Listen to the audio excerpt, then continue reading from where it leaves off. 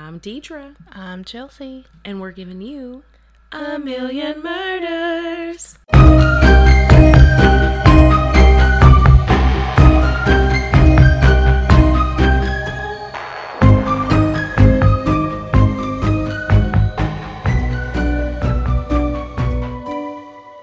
Hello. So, I do think it's interesting to hear ghost stories from people who have passed on. Yeah. Which we will have one of those today. Yes. So, I am doing the hauntings of Teri, Polo, and Joan Rivers today. Ooh. Yes. So, Joan Rivers. yes. Now, these come from Celebrity Ghost Stories, which I don't know if this is cheating in the podcast world or not, to be honest. I think that it was a show that some people watched, but not a lot, and I loved it, so I want to tell their stories. Yeah. So it's not that I'm just, like, finding an easy way out. Like, I type these up as I watch them, you know. That's a lot of work in itself, too. Yes, it takes a minute. So, Pause. yeah. Go back. Pause, go back.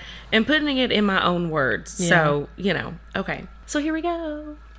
Okay, so first is Teri Polo, and she is an actress best known for playing Pam Fokker in Meet the Parents and Meet the Fockers with Robert De Niro, Ben Stiller, and Blythe Danner, who is Gwyneth Paltrow's mom. Mm-hmm. So if y'all didn't know that, the mom in Meet the Parents is Gwyneth Paltrow's mother in real life. But she's also known for playing police officer Steph Foster in Meet the Fosters.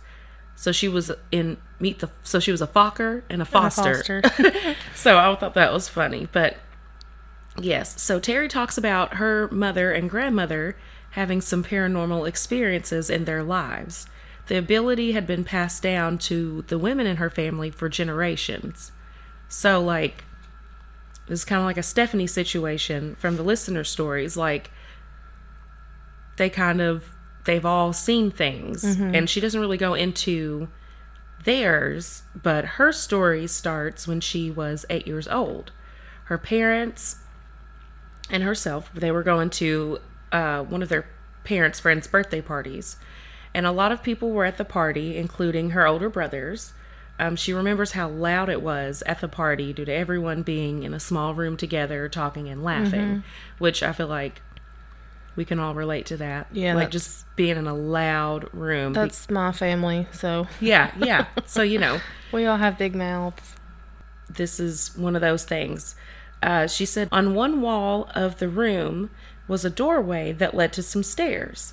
While everyone's having a great time, she said she could hear the steps creaking while no one else did. Yeah. And she's wondering, like, why no one could hear what she was hearing. She's like, well, nobody's really paying attention to this. She could hear the steps of someone getting closer and closer. She was absolutely fixating on the way, like where the door is, waiting for someone to come in. Then a man appeared at the bottom of the stairs, opening the doors that led to the stairway. So, like, the way it was in the show, like, there's just a door that cuts off the living room from probably what would be like a foyer, and then stairs lead from the foyer upstairs. So the doors were closed, and then they opened, and, you know, this man shows up, and people greeted him as he came down, and Teri was very taken aback and mesmerized by this person. She wasn't frightened, but very drawn and engrossed in his presence. So she's just, like, totally fixated on him, you know, for no reason. She's just, and she's a kid. She's, like, 8. Yeah. It was, like, you know. So she remembers him looking at her to try to include her, you know, like if you just see someone making eye contact with you and you're like telling a story so you connect with them. But she wouldn't move. She would just sit there. And he spent a good time, you know, good deal of time talking to her one-on-one, but she doesn't remember playing or anything else that happened that night besides keeping an eye on him. And Teri made it clear, you know, that it wasn't some sort of crush or anything. He was a great deal older than her. You know, he was like a grown man. Yeah. And it wasn't anything creepy. You know, she didn't have a crush. He wasn't acting weird. There just weren't words for why she was so drawn to him. So the night draws on and everyone starts to leave, including Teri and her family. When she's in bed later that night, She looked over her shoulder, and standing there is the man from the party. Okay. Now, didn't you say everybody greeted him? Mm-hmm. Okay. Yeah, Okay. so, like, he opened the doors, and everybody's like, hey, you know. I don't know if this was... So, it wasn't... I don't know if it was his... It wasn't his birthday. So, everybody saw him, though, right? It wasn't just her. Oh, yeah. Yeah, Okay. everybody saw him there. He was at the party. Everybody greeted him, talked to him, yeah. So, but here he is standing in her bedroom that same night. So Teri was looking at him and clearing her eyes to make sure he was there, and he was. They were just staring at each other. Nothing was said, and the next thing she knew, he just slowly fell face first, sideways across her feet onto the bed. Oh, my word. Yeah. She said she could feel him fall on the bed, and she started screaming because she could feel his weight, the impact, and the recoil. So, like, you know, you fall on a bed. Yeah. You kind of do that bounce. Like, she felt all of that. And she started screaming because she's just standing there. Or, well, she's laying there, and this guy's standing there, and then he just, and just falls on top of her, but, like, across her feet. Not like, Yeah. you know. And so her mother heard her screaming and ran into her room. But by the time she got there, the man was gone. And her mom said she just had a bad dream. You know, she tried to tell her, you know, she blinked her eyes and he was still there to convince her. She's like, no, like I rubbed my eyes. I cleared my eyes. I put Windex in my eyes. Like he was there. I turned the wipers on, everything. Yeah, I turned my wipers on. Like, okay, he was there. So she just put her back to bed and went to her room. The next morning, she wasn't sure why it happened, you know, this whole situation. Yeah. But then they later found out he had died of cancer unexpectedly. Teri isn't sure who all knew about his diagnosis, but people were very surprised by his sudden passing. He was in his 40s. So, like, this was just a 40-year-old guy who died of cancer. And Teri can still see and feel what she experienced that night. His death happened so quickly after he appeared to her that she feels he wanted to show himself to someone who would remember him. So he was alive whenever he was at the party. Mm-hmm. Yeah, at the party. And then he died that night and appeared in her room, but he was already dead. Yeah. Because I was thinking that he was dead the whole time. He was dead the whole time, and everybody just seen him, and I was like, bruh, what is going on like with a this multiple family? haunting, yes. No. So, yeah, he was alive that day. And then they found out later that he died. They don't say if it was the same night, but that would make sense. Because she seen him, and then he was gone. Yeah, which they did talk a little bit about astral projecting. So maybe he was going to die soon, but that would be weird. Yeah, that is weird. So I think he died that night. We're just going to say he died that night because I'm not sure, but I'm pretty sure that that's what happened. So, but yeah, she felt like he wanted to show himself to someone who would remember him, that it was so impactful to the person he appeared to that in their life they would recount the story. And that happened to her 32 years ago. Wow. Yeah. Which probably 42 years ago at this point. Mm-hmm. Because this story aired in like 2009, I believe. So, you know, which 2009 wasn't 10 years ago. Mm-mm. So, you know, anyway. Whatever. But, you know, it's been over 40 years ago at this point. Now, Joan Rivers was a Tony, Grammy, and Emmy Award-winning comedian and author. She had many talk shows in the 80s and was later known for being on Celebrity Apprentice and co-hosting Fashion Police on the E! Network. Which I'm going into all this because I feel like some of us know Joan Rivers, but some of us don't. Mm-hmm. You know, if you're a little bit younger, you may not really know who she is. So I'm just telling you a little bit about her. I feel like people know... They've either seen Meet the Parents or they know about Meet the Fosters or something. So she was also a philanthropist for many charities like the Cystic Fibrosis Foundation. Cystic fibrosis? Yes. Huh. I saw that and I put that in there because I knew that would, you know, mean something to you and to Jess. So yeah, very much philanthropic for that foundation and guide dogs for suicide prevention. and she passed away on September 4th, 2014, due to complications from what was said to be a minor throat surgery. It don't seem like it's been that long ago. I know. So crazy. But yeah, her doctors weren't paying attention to her deteriorating signs, and she was later put on life support and didn't wake up from her medically induced coma. Her daughter Melissa did fight in court for a malpractice suit, and they settled out of court with the doctors taking full responsibility for her death. Yeah, I remember all that. Yeah, I mean, I forgot that there was that whole situation behind it. But yeah, so Joan was never a believer in the paranormal until she was. Back in the late 80s, she was having one of the hardest times she'd ever had in her life. She had been fired from her late night talk show, which I didn't know she even had one, but, you know. I didn't either. It was in the 80s, so we missed it. By just a little bit. We're still swimming. Yeah, we're still hanging out. So, her husband had completed suicide, and she had no money. Which I feel like is probably where the philanthropy comes from for the guide dogs, you know, and all that. But yes, so she has no money. She decided to leave LA and took all of her money she had left and decided to return to New York and buy an apartment. She's a born and raised New Yorker. And a friend of hers told her about this big old white stone building that had a ballroom turned apartment on the top floor that no one wanted to buy. The ballroom was in total disrepair, but had been beautiful back in its glory days. She decided she'd buy it and have it fixed up. So Labor Day weekend, she decided she wanted to see the apartment again. She had her little Yorkie with her, but he absolutely wouldn't go into the apartment. He said, nah, I'm good. He said, I'm not going in there. And we've talked about this. We know if the dogs won't go in. Or the kids. Yeah. Start acting weird. Yeah, Don't do it. Yeah. She said even though it was New York in the summer, which is very hot. Yeah. Like hot summers. All the concrete doesn't help. It's just everything's just getting hot. Probably fried egg out there. Yeah.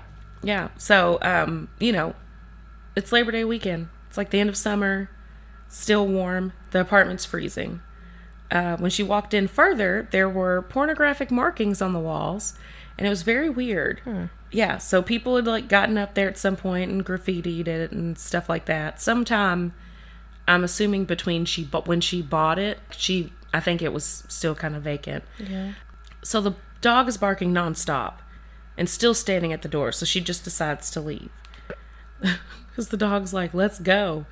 When she got on the elevator, she told the elevator man how cold it was and how her dog wouldn't go in.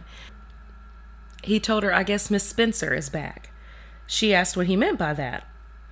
Apparently, Miss Spencer was the niece of J.P. Morgan, the financier who started Chase Bank, and like tons of other stuff. Like he was like on the board for General Motors at one point. Like he was super rich, started all kinds of stuff in America, and you know, now there's generational wealth because of it. So this was his niece.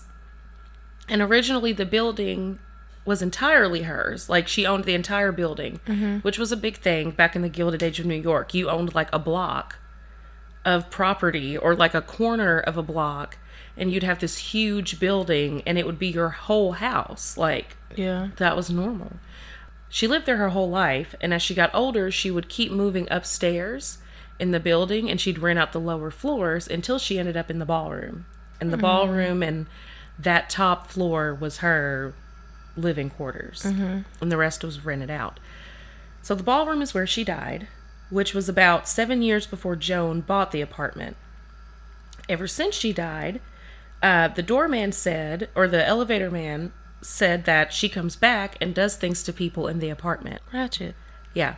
So, you know, she's not necessarily happy with what's going on. Don't sound like it. Right. So one neighbor had an antique chandelier. So like this floor was all hers, and now it has been sectioned off into different apartments on the top floor. So the ballroom is where so the ballroom is what Joan has, but then like her neighbors also have an apartment that would have still obviously been In the ballroom. Miss Spencer's property. It just wouldn't have been the ballroom. Oh, okay, yeah. Yeah. So, one neighbor had an antique chandelier with little cherubs that held the lights on the chandelier, which I'm like, that's cute. Yeah, that is cute. But one night, she returned home with her husband, and all the cherubs' heads had been broken off the chandelier. So there's just like the little cherub heads on the floor. That's disrespectful. The workers didn't want to stay late. No matter how high you cranked the heat, the place would still be freezing cold, and her dog would never walk into the apartment on his own. She would have to carry him in. And once he was in, he'd run to the door and scratch to try to get out. Bless his heart. Yeah, he's trauma, okay? This dog is traumatized. Bless him. He's like, we're not supposed to be here. So at this point, she doesn't know what to do because she's a widow. She's poured all her money into this house or this apartment, this place, and she wants to feel safe in her home. So Joan calls NYU, like New York University. It's parapsychology department, because they have a parapsychology department, which I think is very cool. And she asked for help. The woman told her they didn't do that type of thing, and she begged her to send someone out. So the woman from NYU said that she shouldn't tell her, but there's a woman in New Orleans. New Orleans. Yes. Ooh, who is a voodoo priestess, and she may be able to help her. Joan calls this woman the same night. She was crying on the phone to this woman, and the priestess said she'd come up and try to help her. So fast forward to her and the priestess in the apartment. The priestess is doing a seance. Joan said it was something like out of a bad movie. She said there was chanting, talking, and drumming. Then she said to her that Miss Spencer was very angry because she still feels as if she owns the building. Like, who are these people? What are they doing to my house? So she's not having it. Apparently, during this seance, they put cornmeal all over the floors and kept doing the seance. And after about an hour, the priestess kind of snapped out of her seance and said it was over. The apartment warmed up immediately, and her dog, which had been waiting out near the door, came back into the apartment for the first time in 5 months. Wow. Okay, priestess came, did her thing. At this point, it's about 2:30 in the morning, and the priestess said they should go to the other apartments and see if they would like help as well. So they start going door to door, and Joan would introduce herself and the priestess and asked if they would like help cleansing their apartments, because she just did due to Miss Spencer causing her some issues. Not one person slammed the door in their face. Wow. Yeah, and I think this says something, because this is New York City at 2:30 in the morning. Like, even though this is a very nice building, it's still New York. Yeah. Like, nobody's trying to, like, have somebody in their house at like 2:30. Yeah, like, in general, people anywhere wouldn't want to do that. But this is, like, a big city where, like, you don't trust anybody. Yeah. Okay, everyone had a story about Miss Spencer. One lady had seen a couple coming down the staircase in full evening attire heading out for the night. She spoke to them as she was heading out of the building. When she asked the doorman who the couple were who were heading out for the night, he asked who she was talking about. Knew it. Yep. Okay. Another woman was looking at Joan's apartment before she moved in and was thinking of buying it. When she walked in, she said there were couples dancing in evening clothes. So she thought someone had rented it out for the day. Yeah. She goes to tell the realtor that there are people in there dancing, and when they walked back into the room, no one was there. Nobody. Yeah, so not only is it's not just Miss Spencer. Like, there have been other ghosts seen up there as well. Yeah. But Joan has only seen Miss Spencer. But people have been seeing couples coming down the stairs. They see couples dancing in the ballroom. So, you know, it's haunted. It's haunted. So she's heard the stories, but now everything's good to go at her apartment. So she's finally moved in, and things start acting up again. The dog was unhappy, the apartment was cold, and she could never get any of her electrical things to work correctly. One day, Joan finally cried out and said, "Miss Spencer, I'm a widow. All my money is tied into this place. You cannot do this to me. Like, you must leave me in peace." She's like, I can't do anything else. Like, my husband's gone. I have no money except, you know, like, it's all here. Like, I've got to be here. You've got to let me be. So one night, She was down in the basement with a handyman, and she came across a portrait of a lady shoved behind drywall and broken bricks, and she knew the minute she pulled it out that it was Miss Spencer. She talks about how grand she looks in the portrait, and the old night doorman said, "Oh, that's Miss Spencer." So he confirmed it, and Joan took the portrait, cleaned it up, and put it in the lobby of the building. A few days later, she gets a call from the priestess, who we finally find out is named Sally. Like, the whole time she just... The priestess. Yeah, and then she was like, Sally. And I'm like, oh, cool. Sally is her name. So Sally said that she was visited by Miss Spencer, and she told her she's very pleased that Joan put her back into her home, and that she's very happy with what Joan's done to the ballroom. Miss Spencer also loved that Joan kept fresh flowers in the ballroom as well, and asked that she continue to keep them in the ballroom. So she's like, I'm living for it. Yeah. Go ahead and keep that up. And I'd be like, bet. Because I'm not trying to have you out and about. She said it had been 18 years, and this story was in 2009. So at this point, it's been almost 30 years. And Mrs. Spencer was still getting her flowers in the ballroom, and she came to visit Joan just about every night. She said it would usually happen around 3 or 4 in the morning, and the dogs would wake her up, and she would see her come into her room. She would just say hello.